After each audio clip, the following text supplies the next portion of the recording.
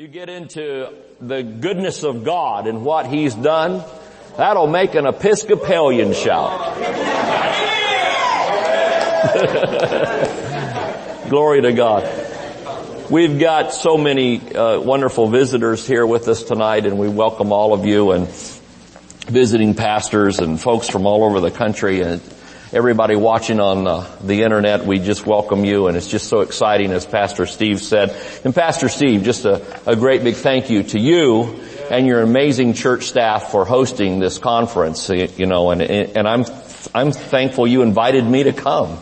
Glory to God. It's a privilege to be here. If you would open your Bibles, we'll just get right into it. Glory to God. 1 John 4. I'm just going to kind of hook on to a part of what Brother Kurt left off this morning.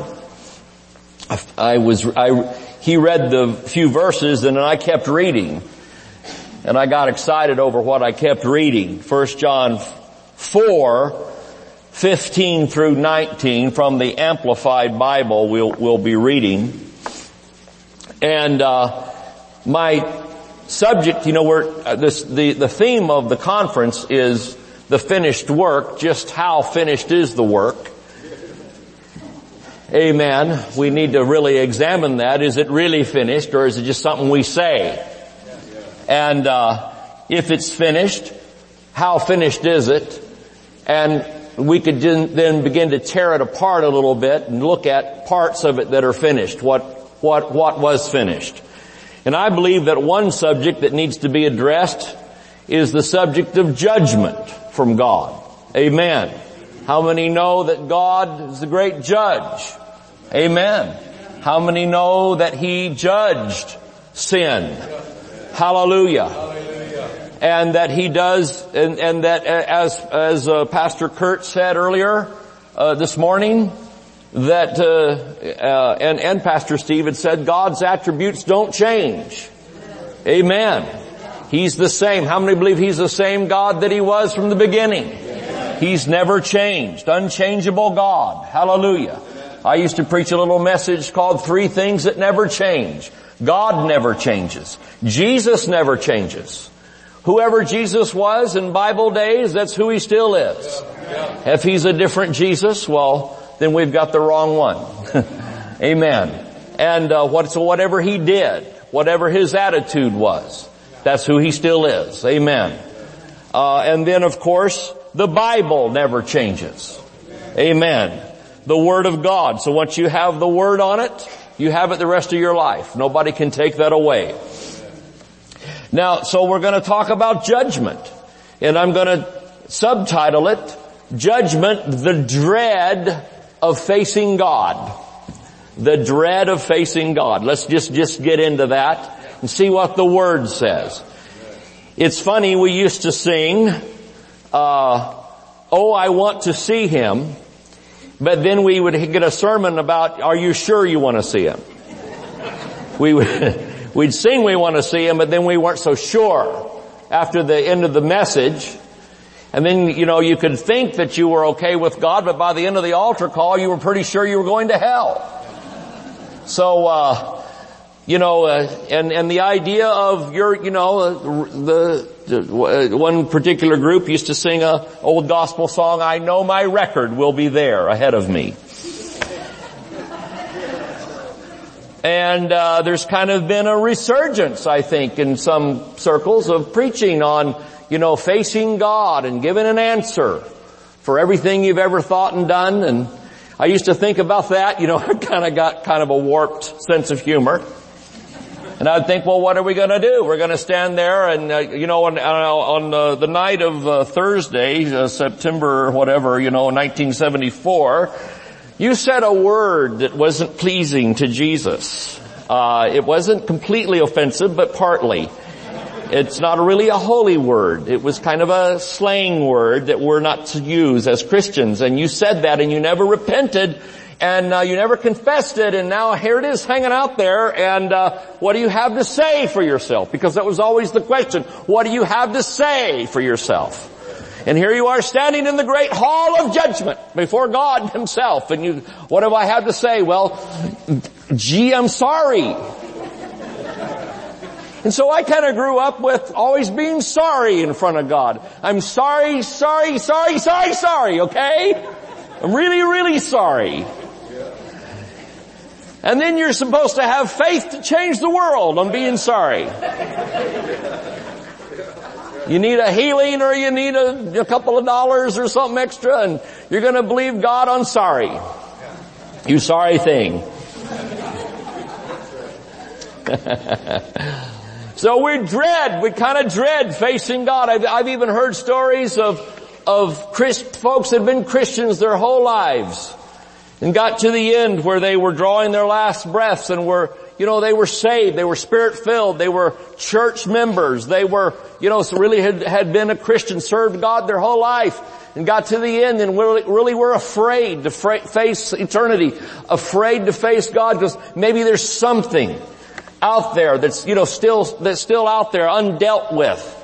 I've heard people say, well, I confessed every sin I could think of. I've tried to deal with everything that I could imagine and still wondering, is everything good? Is everything fixed?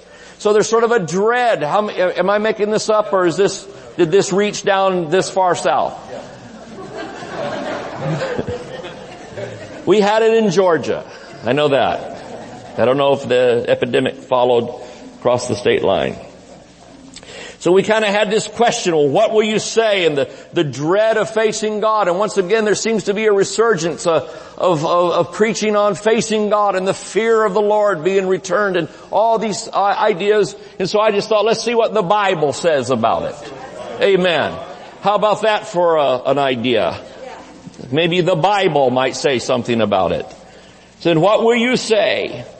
Thinking about judgment and God being the great judge, is our judgment complete in Christ? Because we're talking about what's being finished here this week.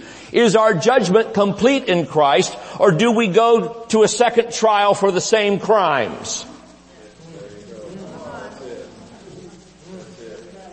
I said, do we go to the second trial for the same crimes?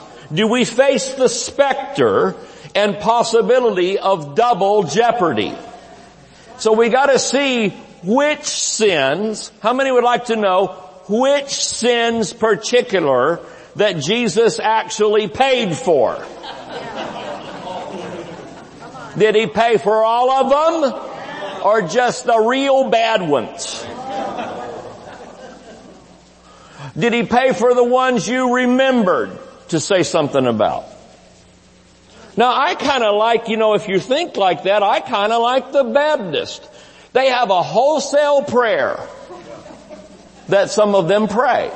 And I don't blame them. When you think about, if you've got kind of shaky theology anyway on it, you're not sure, you might as well just buy the blanket policy and cover everything. So, the prayer, you've heard it, Lord, we sin every day in thought, word, and deed. And, Lord, we ask you to forgive us of the sins that we know, sins of commission, sins of omission, sins that we don't know we've committed. We offended, Sister Ledbetter. She's Ledbetter than anybody else. And she's easily offended. And we offended her, maybe we didn't even know. And Lord, just forgive us for the things we can't, we're just forgive. And we're just kind of conscious of our sins and try to keep a list of them going. Because the Bible says God doesn't keep a list, so I guess we might as well. That's a good idea, isn't it? God's not keeping a list, but He doesn't need to because we do it. And are encouraged to do it. And this is somehow some tie to holiness. So do we face the specter and possibility of double jeopardy? Did Jesus pay for all of our sins or just, the ones, I don't know, whatever. So let's see which one. Have you found 1 John 1 yet? It's in the New Testament. All right, I'm sorry. That's rude. All right, 1 John 4:15 through 19, Amplified. Anyone who confesses, so this is talking about all believers. Anyone who confesses, acknowledges, or owns that Jesus is the Son of God. God abides, lives, makes his home in him, and he abides, lives, and makes his home in God. This, once again, we get the concept here of unity with God. Unity with Christ. Believe it or not, grace is not the stopping point, but grace is the vehicle to union with Christ. God's dream was not just folks walking around, forgiven and cleansed and cleaned up, but God's dream would be that we would be one with Jesus. So when we're saved, we're not just a cleaned up model of what we used to be, but we're part of the new creation, which is us united with Jesus. Preach, Brother David. All right, praise God. So anyone, everybody say anyone. Do you think that means you? Does that mean me? Anyone who confesses that Jesus is the Son of God, God abides and makes his home in God. We know God makes his home in him, and he, the believer, the confessor, makes his home in God. That's the way it works. All right. Now, and we know, understand, recognize, are conscious of, by observation and by experience, and believe, adhere to, and put faith in, and rely on. Oh, thank God for the Amplified Bible. The love God cherishes for us, which is what Brother Kurt preached this morning. The love God cherishes for us. It's all about God's love. Hallelujah. Now see, I was thinking about this thing with God kind of wanting us in some way to be sin conscious.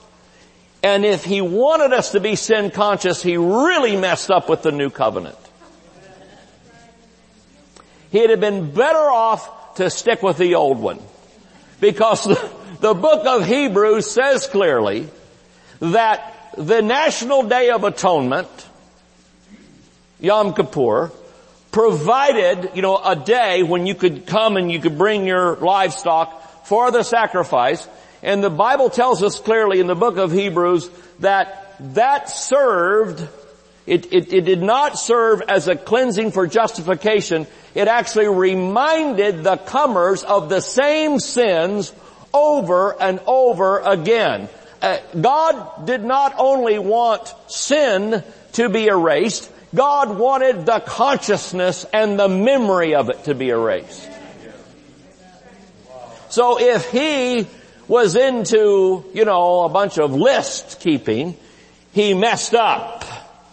He shot himself in the foot. Praise God. Okay, don't everybody shout at once. I don't know if we should shout on that. I don't know. Okay.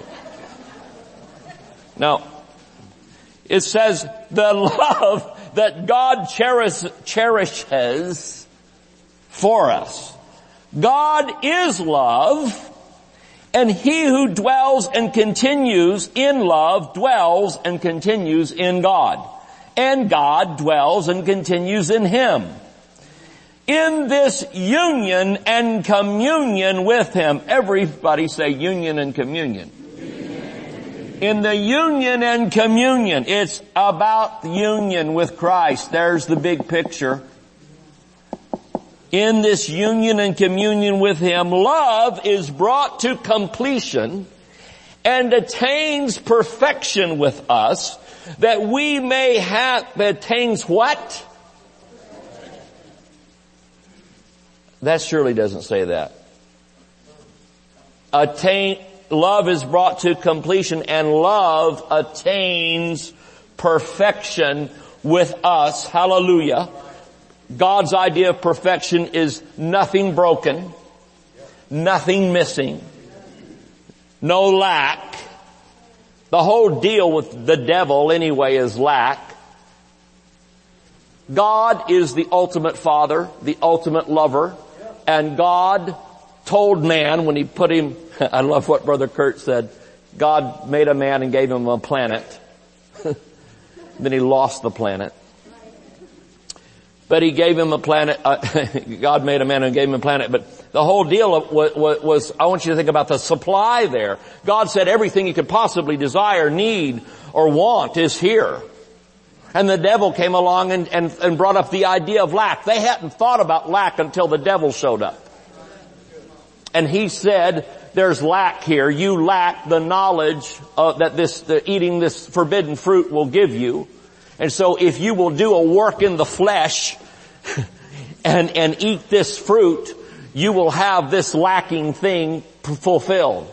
And man has been trying by the arm of the flesh ever since to fulfill the lack that we imagine that we have, that God has not provided. Amen. Preach, Brother Horton.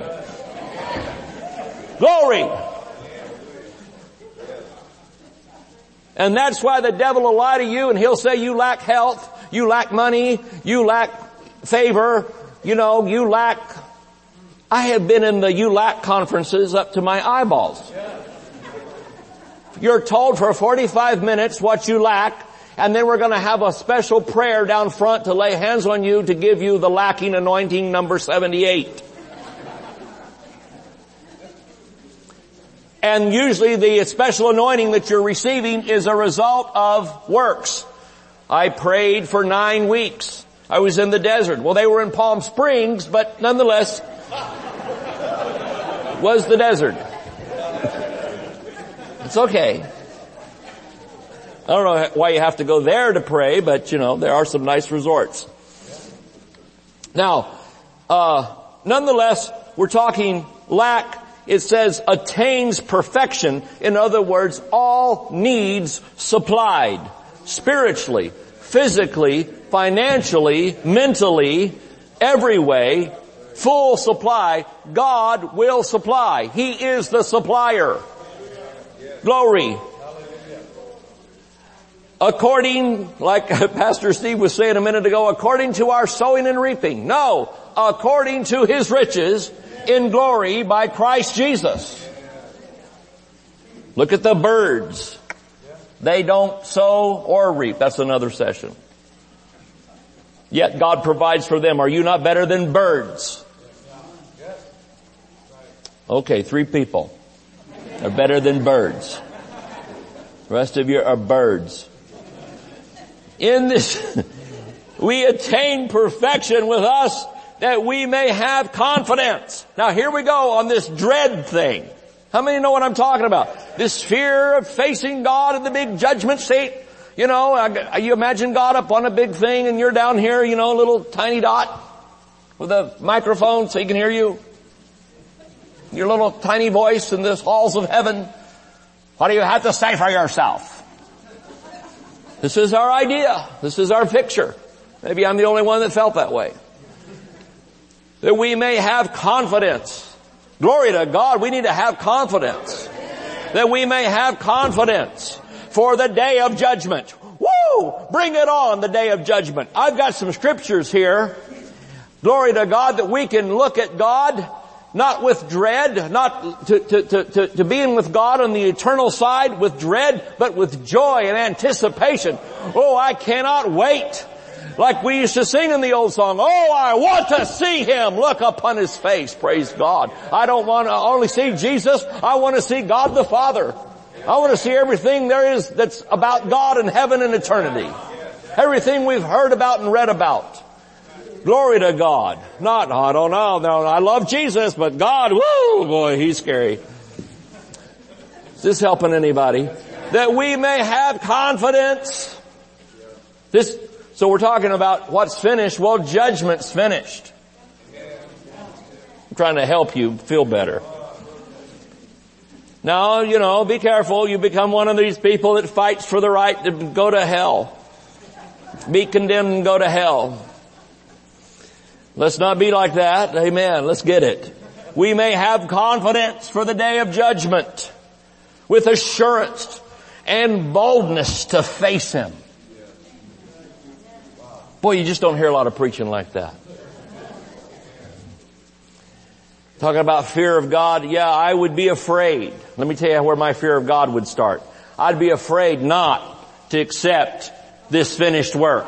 I'd be afraid not to fully put my trust in Him, because I know that all else, as we sang, is sinking sand. My hope is built on nothing less than Jesus' blood and His righteousness. I dare not trust the sweetest frame, but wholly lean on Jesus' name. There's fear. There's a healthy fear there. Praise God. Because the rest of it is, there's no winning. All right. Confidence for the day of judgment with assurance and boldness to face Him. Because as He is, so are we in this world. That really can't say that, can it? Listen folks, there's not degrees of holiness. You either are or you're not. To be a little holy is like being a little pregnant.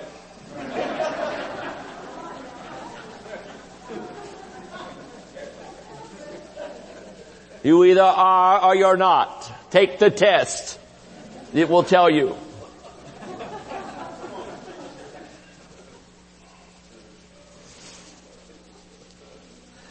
So you're either saved or you're not. You're either holy or you're dirty. There's not degrees of it. Half saved. I don't understand talk like that anymore.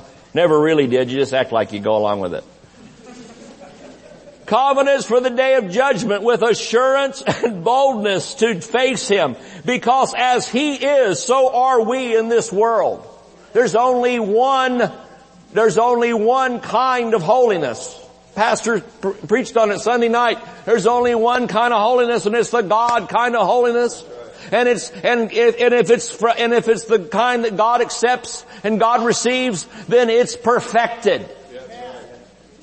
There's no such thing as imperfect holy, because if you have imperfect, then you no longer have holy. And if there's no such thing as grace plus anything, or finished work plus my helping it. Because the minute that you're I'm keep quoting these guys because they were so wonderful.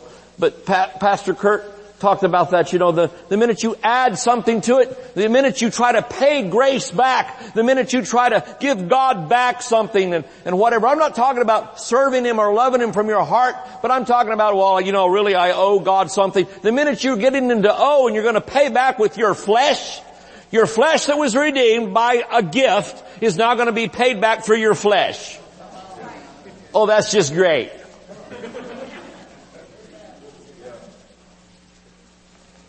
Praise God. I'm trying to be bold. Hallelujah. Because I just love these verses. You just milk them, Praise God. Because as He is, so are we in this world. And if we're not like Him in the sense of this perfection of His righteousness and His grace and His holiness, praise God, then we're not getting it. Praise God. Hallelujah. There is no fear in love. No fear. So you could put the word God there. Oh boy, this is... There is no fear in love. Dread does not exist. I didn't write this. Dutch people did in Grand Rapids. There is no fear in love. Dread does not exist. But full-grown, complete, perfect love turns fear out of doors and expels every trace of terror. We should never preach God from a standpoint of terrorist. God's the terrorist. For fear brings with it the thought of punishment. And so he who is afraid has not reached the full maturity of love. He who preaches fear too would be in this category, is not yet grown into love's complete perfection. We love Him because He first loved us.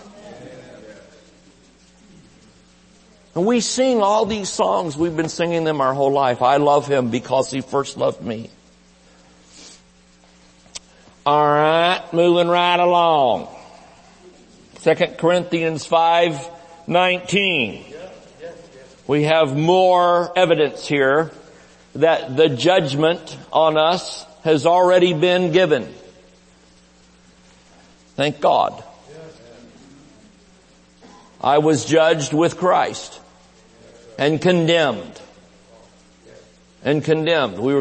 John 3:18 says we're condemned already. We start out condemned. That's why it's called salvation. Saved from being condemned. This is really deep stuff here. Really hairy, deep things we're getting into. It was God personally present in Christ, reconciling and restoring the world to favor with Himself. Look at this. Not counting up and holding against men their trespasses, but canceling them. Now the minute you start preaching on grace and righteousness, I always say this, somebody brings up sin. I said, I'm glad you brought it up. We got scripture for you. 2 Corinthians 5:19 Amplified will tell you that mine are canceled. If you want to keep yours, you can have mine too. Praise the Lord. Just make you a big list. My list might be bigger than yours. Committing to us, he says, not counting up, holding against men their trespasses, but canceling them. And then committing to us the message of reconciliation, of the restoration to favor. Not the message of condemnation. The message of reconciliation. Jesus came to seek and save those who were lost, not seek and condemn those who were lost.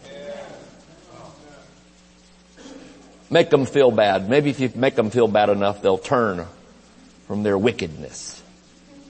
Praise God. For in Him, now let's turn. Is this helping you at all? Got a lot of scripture here. Look at Colossians 2:9. We're going to read several verses here in Colossians. I don't think I'm going to get to all this. Praise God. Anyway, we're going to read some of it, all right? Colossians 2:9.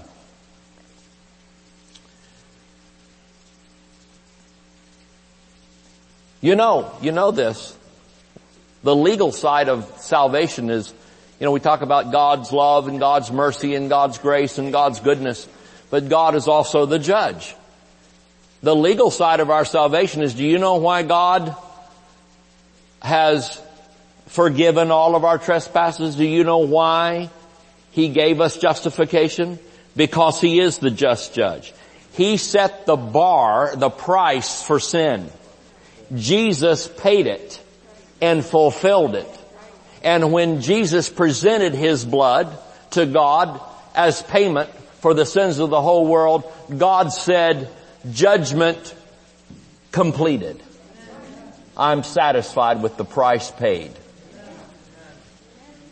Hallelujah. And then we start there and get to talk about grace and love and mercy and all of His goodness for the rest of our lives. But I tell you, it started with a legal decision. And if you read much of Paul's revelation, you'll see a lot of legal talk in there. Courtroom drama. Praise the Lord.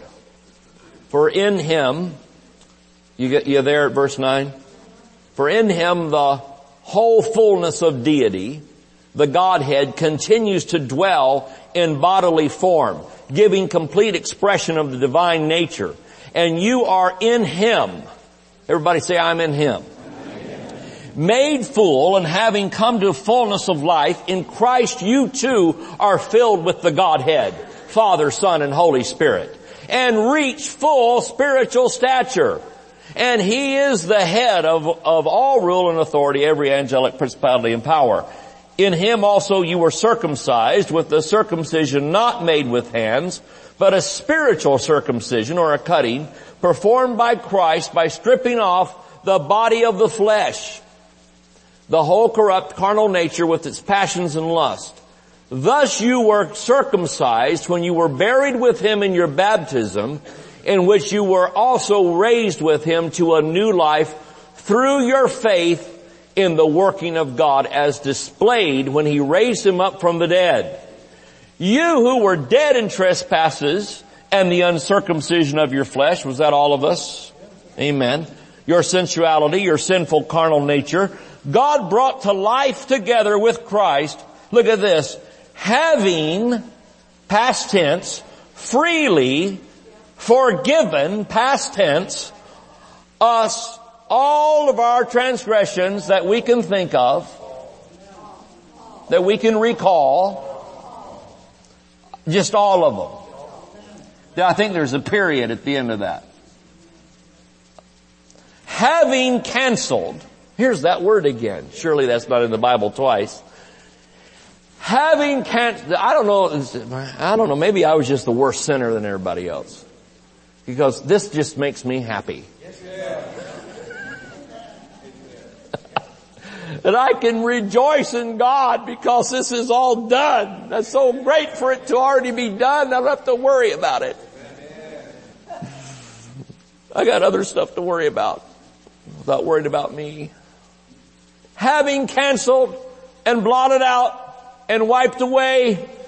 Canceled, blotted out, wiped away. Canceled, blotted out, wiped away. Canceled, blotted out, wiped away. Could it be any clearer? The handwriting of the note, the bond, with its legal decrees and demands which was in force and stood against us, hostile to us. It's not your friend. This note with its regulations, this is all legal talk. We're talking notes and bonds and things, and then he gets into heirs and joint heirs, and you need an attorney to read the Bible at this point. Really. This note with its regulations, decrees, and demands, he set aside and cleared completely out of our way. Cleared it out of our way. We used to sing another old song, nothing between my soul and the Savior. There's nothing between me and God. It's been cleared out of the way. And we get asked that question at altar calls. Is there anything between you and the Lord? No! It's been cleared out of the way. Stop asking me, because it's gone. Glory. Completely out of her way by nailing it to His cross. God disarmed the principalities and powers that were raged against us, and He made fun of them. He made a bold display and a public example of them in triumphing over them in Him, and in it the cross. Therefore let no one sit in judgment on you.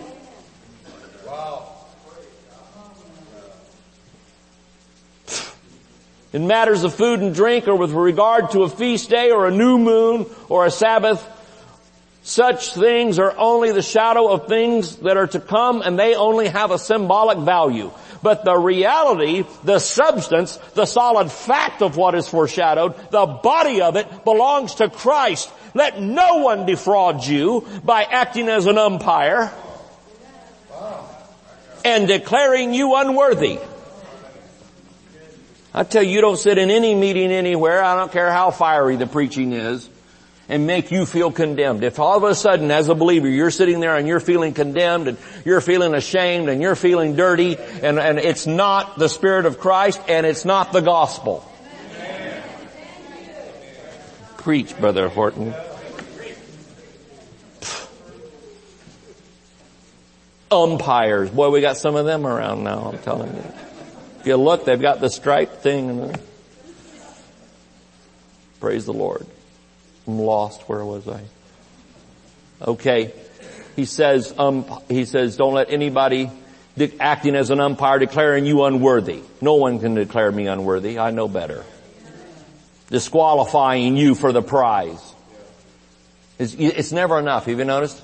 It's never enough. Never, it's never, you've never prayed enough. You've never read enough scriptures. You've never given enough offering. You've never attended enough services. You've never, got into the higher levels of fill in the blank. It's never enough, never enough, never enough. Gotta always go higher, higher, higher. I've been in meetings where we were going higher and deeper at the same time. We're doing splits for Christ. Praise the Lord. One person says, let's go higher, and the other one's going deeper. Now which way is it now? Because we need to know which way we're going. Hallelujah. 14 steps to the 19 ways to the 16, whatever.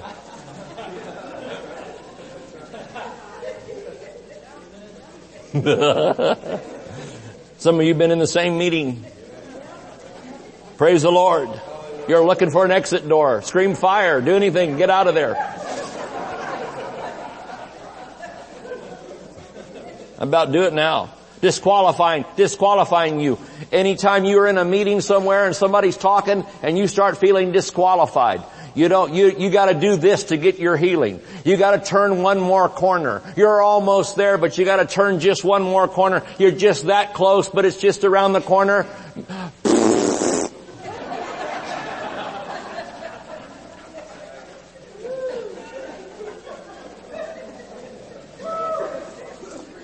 Nay. No. Nunca.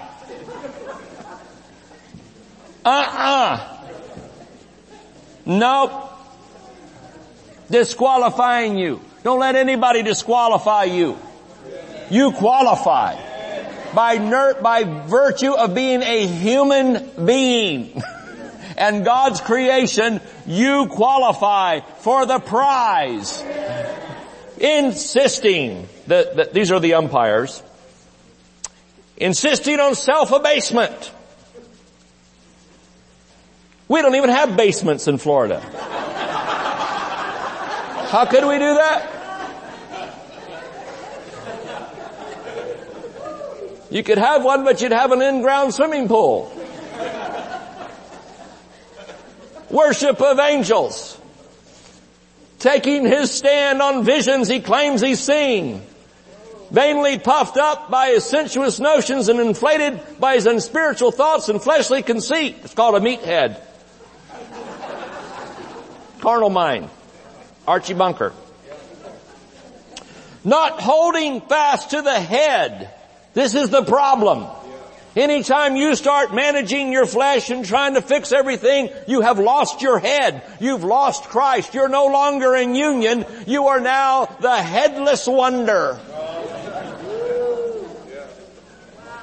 I'm going to fix my flesh so Jesus will be pleased with me. Do you understand? Here's the problem. Your flesh is the problem, and you're by the flesh going to fix the flesh. Oh, this is genius.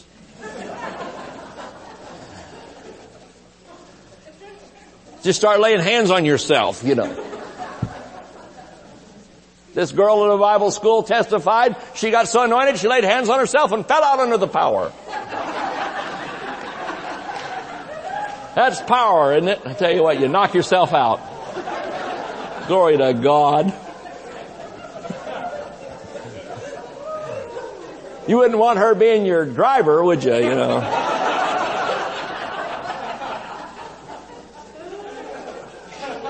Might want to pick somebody else. Disqualifying you with their meathead. Not holding fast to the head. They've lost their head. Don't lose your head in church. Don't lose, two tips for church. Don't lose your head and don't drink Kool-Aid. Turns out bad sometimes. From whom the entire body supplied and knit together by means of its joints and ligaments grows with a growth that is from God, not yourself, if you then have died with Christ. Let's die tonight. Who's ready to die for Jesus? I am. It's got benefits. Look at this. If you've died with Christ to material ways of looking at things, let's die to that. What'd y'all do at the church? We killed ourselves off, man. We need to kill ourselves off. It's like Pastor said, we need to spend more time in theology and less in anthropology.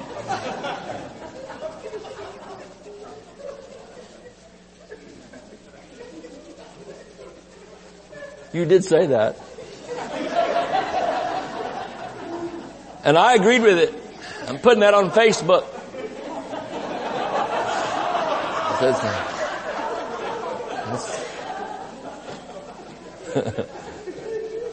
Praise God. Glory to God. Or any other ology that you're interested in. Look at it. Can you believe this is in the Bible? He says, if you've died with Christ, we need to die, man. You're gonna die in this service.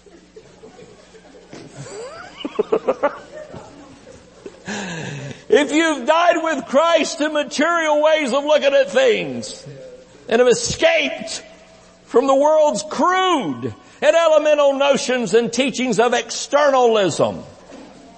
That's the problem. Everybody's looking, what do people see when they see you? God, I don't know. Guy that needs to lose weight and get on the treadmill. Probably. Why doesn't he do something?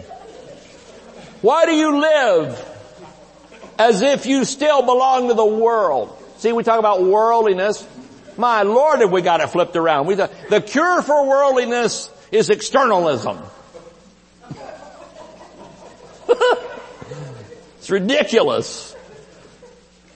He says, why do you live as if you still belong to the world, you worldly thing? Why do you submit to rules and regulations? Well, because if we don't, they make our life a living hell. Okay. Such as...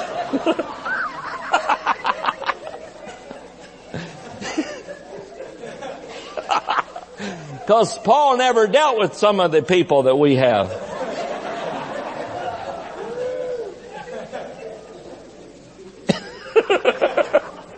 It's true. All right. Such as, do not handle it. You think Paul was trying to get this over to us? He's explaining, him and the Dutch people. Do not handle this. Do not taste that. Do not even touch them. Come out from among them and be ye separate. It was our motto for years. Then we found out nobody wanted to be by us anyway.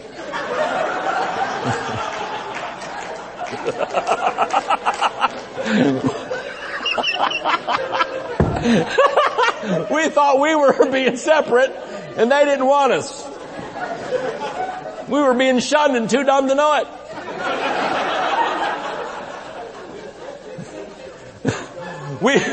We've come out from among them and they're separate. No, they ran away from you years ago. Woo! They go to that church, God only knows what goes on in there. We used to be accused, us Pentecostals used to be accused of hanging from the chandeliers, and we never could afford chandeliers.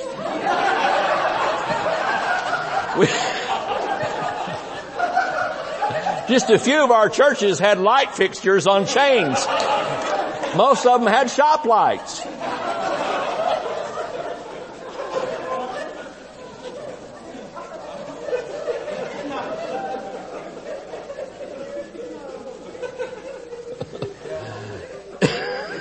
Ain't it so? Dear God, just been the last few years and we got lights on chains. All right. Then it went out of style. All right. What?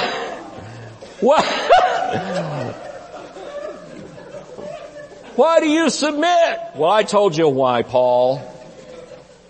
Let me introduce you to some folks. All right. Referring to things all of which perish with being used. To do this is to follow human precepts and doctrines. Such practices have indeed the outward appearance that popularly passes for wisdom in promoting self-imposed, not God-imposed. Not God-imposed. God's not imposing this stuff. It's you imposing on yourself. Self-imposed rigor of devotion and delight in self-humiliation, what I've given up for Jesus. Now, have you ever noticed the giver-ups for Jesus are never happy about it?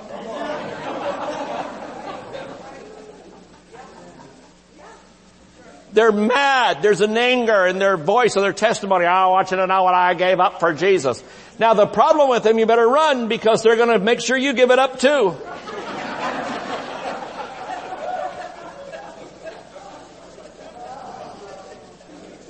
Track you down. Report you to people that can be reported to. Whew, glory. Look at this. To do this is to follow human precepts and doctrines. Such practices have indeed the outward appearance that popularly passes for wisdom in promoting self-imposed rigor of devotion, delight in self-humiliation. It's all about ourself, isn't it? Self, sister self. And severity of discipline of the body, but they are of no value. How much? Because some folks think this is the road to holiness. This is the road to dealing with sin. This is the road to dealing with lust. This is the road to dealing with, temptation and all the wrong things. This is the way to go here, buddy. Well, it says here they are of no value. Well, that's Paul's opinion, but in any way, it's pretty good. They are of no value. Some people put a lot of value on this stuff. You probably don't know anybody, but I know a couple. They are of no value in checking the indulgence of the flesh. Because that's the idea, isn't it? If we control ourselves, then this will keep us in check. This is our idea. We need to have rules, and need to have plenty of them, and we need to know what they are, and we need to memorize them, we need to teach them to others, and we need to enforce them. Rigor. It's rigorous, this stuff. They have no value in checking the indulgence of the flesh, the lower nature. If you have a church and it's rule run, little grace, little freedom, just rule regulation kind of thing. And a lot of sin consciousness, a lot of altar calls where a lot of sin is brought up and a lot of things and a lot of groveling over it and things that go on there. Let me tell you something about it. You're not going to have a church any cleaner than some church down the street with a better message. But what you'll do is you'll have a lot of people hiding a lot of stuff. Like my dad, my dad pastored, and I'd be with him on the street, some town, and you'd run into some church member smoking. It was a big deal, smoking. I said, we're the only people that will take away your cigarette and give you a donut. It's much healthier. It's not clogging your arteries, it's how you do it that counts. And so anyway, somebody, some poor dude, hooked on tobacco, he'd already been in the tobacco casting out demon line. He'd laid them on the altar. everything. But now he's had this tremendous testimony. I've been delivered from cigarettes. Well, stress comes, and about the next Tuesday he isn't so delivered actually. So he gets his cigarette out, and he's got it and he's hiding it because he sees the pastor come down the street with his little son, me. And here we are. And I'd watch them. And they'd take the cigarette, turn it inside here, and the smoke would come up the sleeve. And my dad, on purpose, would hold them there. They're trying to, I gotta run, Brother Horton. I gotta go to, no, let me just tell you, about some revival we're having or whatever, a choir tryout, I don't know, something. Chicken dinner, we're gonna put a new roof. Gotta have chicken fryer, people. So anyway, he's got the cigarette, the smoke's coming up the sleeve, and my dad would hold it long enough that the guy's, his neck's on fire. And then my dad would say, your head apparently seems to be on fire. Should we call the fire department, Brother Horton, you caught me. Well, you can see there, it didn't work. The rule didn't work. There are of no value in checking the indulgence of the flesh, the lower nature. Instead, they do not honor God, but serve only to indulge the flesh, actually. It feeds it. Can you imagine that? Isn't that weird? The very thing that we're trying to use, that we're trying to conjure and concoct to control what God has taken care of by the blood of Christ, we're trying to come back around. We're committing the sin of Eve in the garden. Hath God said? You need to do this to have the victory. You need to do this to have strength against sin and wrongdoing and worldliness. This is what you need to do. You need to do it this way. And so we're going to come up and we get our fig leaf sewing machine out. We're gonna sew fig leaves, and we're gonna do all kinds of rigmarole. Rigmarole. Welcome to Rigmarole Christian Center. We'll give you more things than you could ever do in a lifetime. 40 steps to healing, 70 steps to faith, 40 steps to holiness.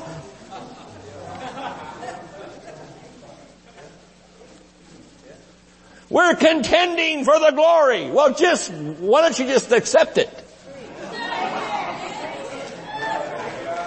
Stop contending and just walk in it.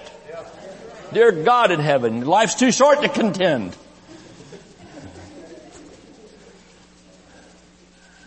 Well, it's almost here. It's around the corner. It's just a coming. All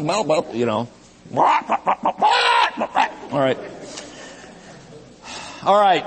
Romans 8. Can you handle just a few more verses of Scripture tonight? Romans 8:1. There is therefore now no condemnation. Amplified says no adjudging guilty of wrong. Why? Because it's already been judged.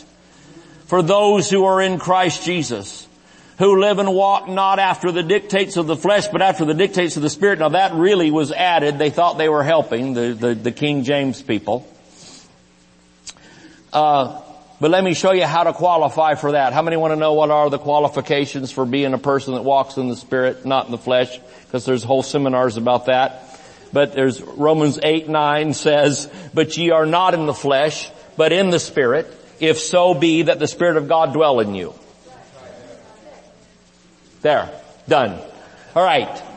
Now, let's see what else we have for judgment and no condemnation. John 3:17 and 18. Then I'm going to read a couple of pages of this. I mean, there's not a whole page, but just a few points here. And then it will be done. Praise the Lord. For God did not send His Son. Just thought I'd remind you again. God did not send His Son into the world to judge. I'll read it again because it got quiet. In this Lutheran conference by the lake. For God did not send the Son into the world in order to judge. Surely that doesn't say that. I'm going to read it again for our internet people. For God did not send the Son into the world to judge, in order to judge, to reject, to condemn, to pass sentence on the world, but that the world might find salvation and be made safe and sound through Him. Something different. He who believes in Him, who clings to, trusts Him, relies on Him, is not judged. He who trusts in Him never comes up for judgment anymore. You could add anymore and it wouldn't change it. It would help it. Anymore. Because you've already been judged. For Him there is no rejection, no condemnation. He incurs no damnation. He who does not believe, cling to, rely on, trust in Him is judged already. He's already been convicted, has already received his sentence because he has not kept the rules of because he has not believed and trusted in the name of the only begotten Son of God. The cure for condemnation and being under it is believing on the name of the only begotten Son of God. Salvation is the cure for sin. That's why it's saved. Right. He is condemned for refusing to let his trust rest in Christ's name. All right, now can you handle just 2 seconds more of something? This was really good. This was written by a man, a theologian from 1922. Praise the Lord. And is considered a classic amongst evangelicals. By gospel preaching, sinners are to be told that they may now stand forever pardoned before God. Wouldn't that be a great thing to tell sinners? Not because God is gracious enough to excuse their sins, because He doesn't. Because if He had excused their sins, Jesus wouldn't have had to die on the cross. God's not taking sin lightly. You know, again, sometimes folks that preach grace are accused of, well, y'all are soft on sin. You take sin lightly. You're not serious about it. Oh no, we're serious about it. Praise the Lord. It's as serious as God. Amen. God said sin is such a serious thing that without the shedding of blood there is no remission of sin. Hallelujah. Sin is serious business.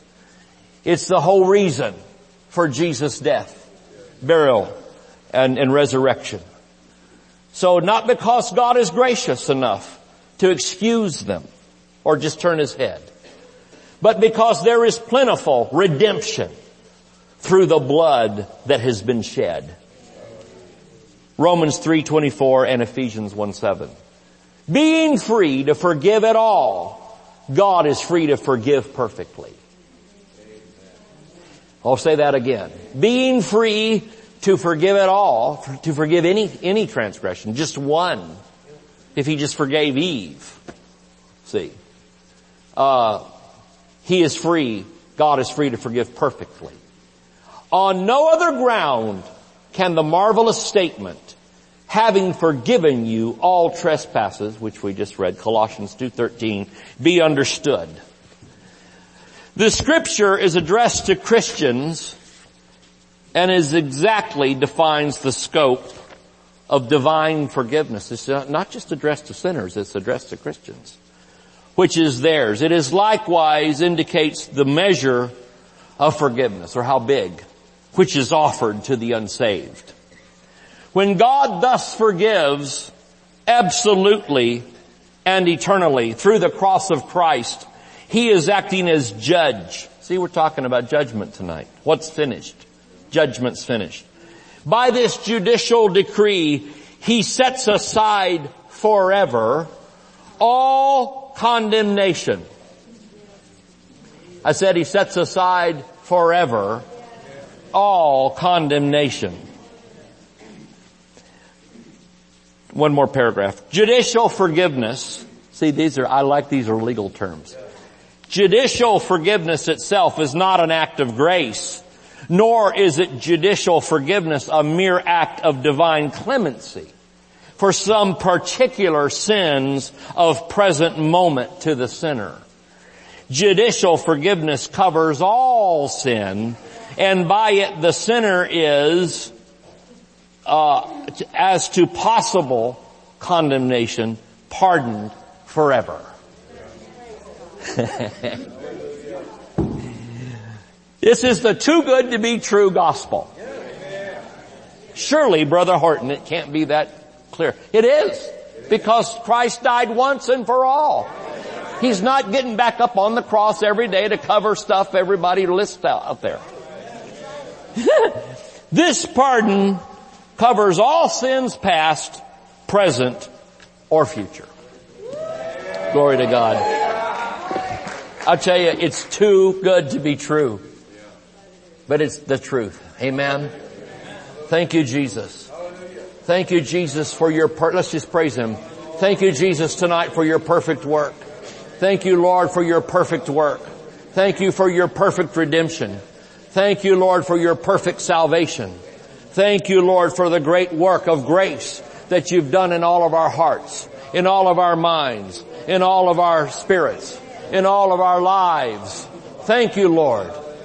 Thank you, Lord, that you now are free. You freed yourself to love us and lavish us with your imagination of goodness to us. We praise you and thank you in Jesus' name. In Jesus' name. Amen. Praise the Lord. Let's praise Him and thank Him again. Lift your hands and thank Him. Thank you, Jesus. Thank you, Jesus. Divine healing is a part of our covenant. Jesus qualified you for healing tonight. He qualified you for redemption of everything. Somebody here has been having serious stomach issues, like pain, like it's alarming to you. I don't know if it's from ulcers or what it's from, or if you've had a diagnosis, or just you're suffering in silence. But if you've got a real serious stomach condition.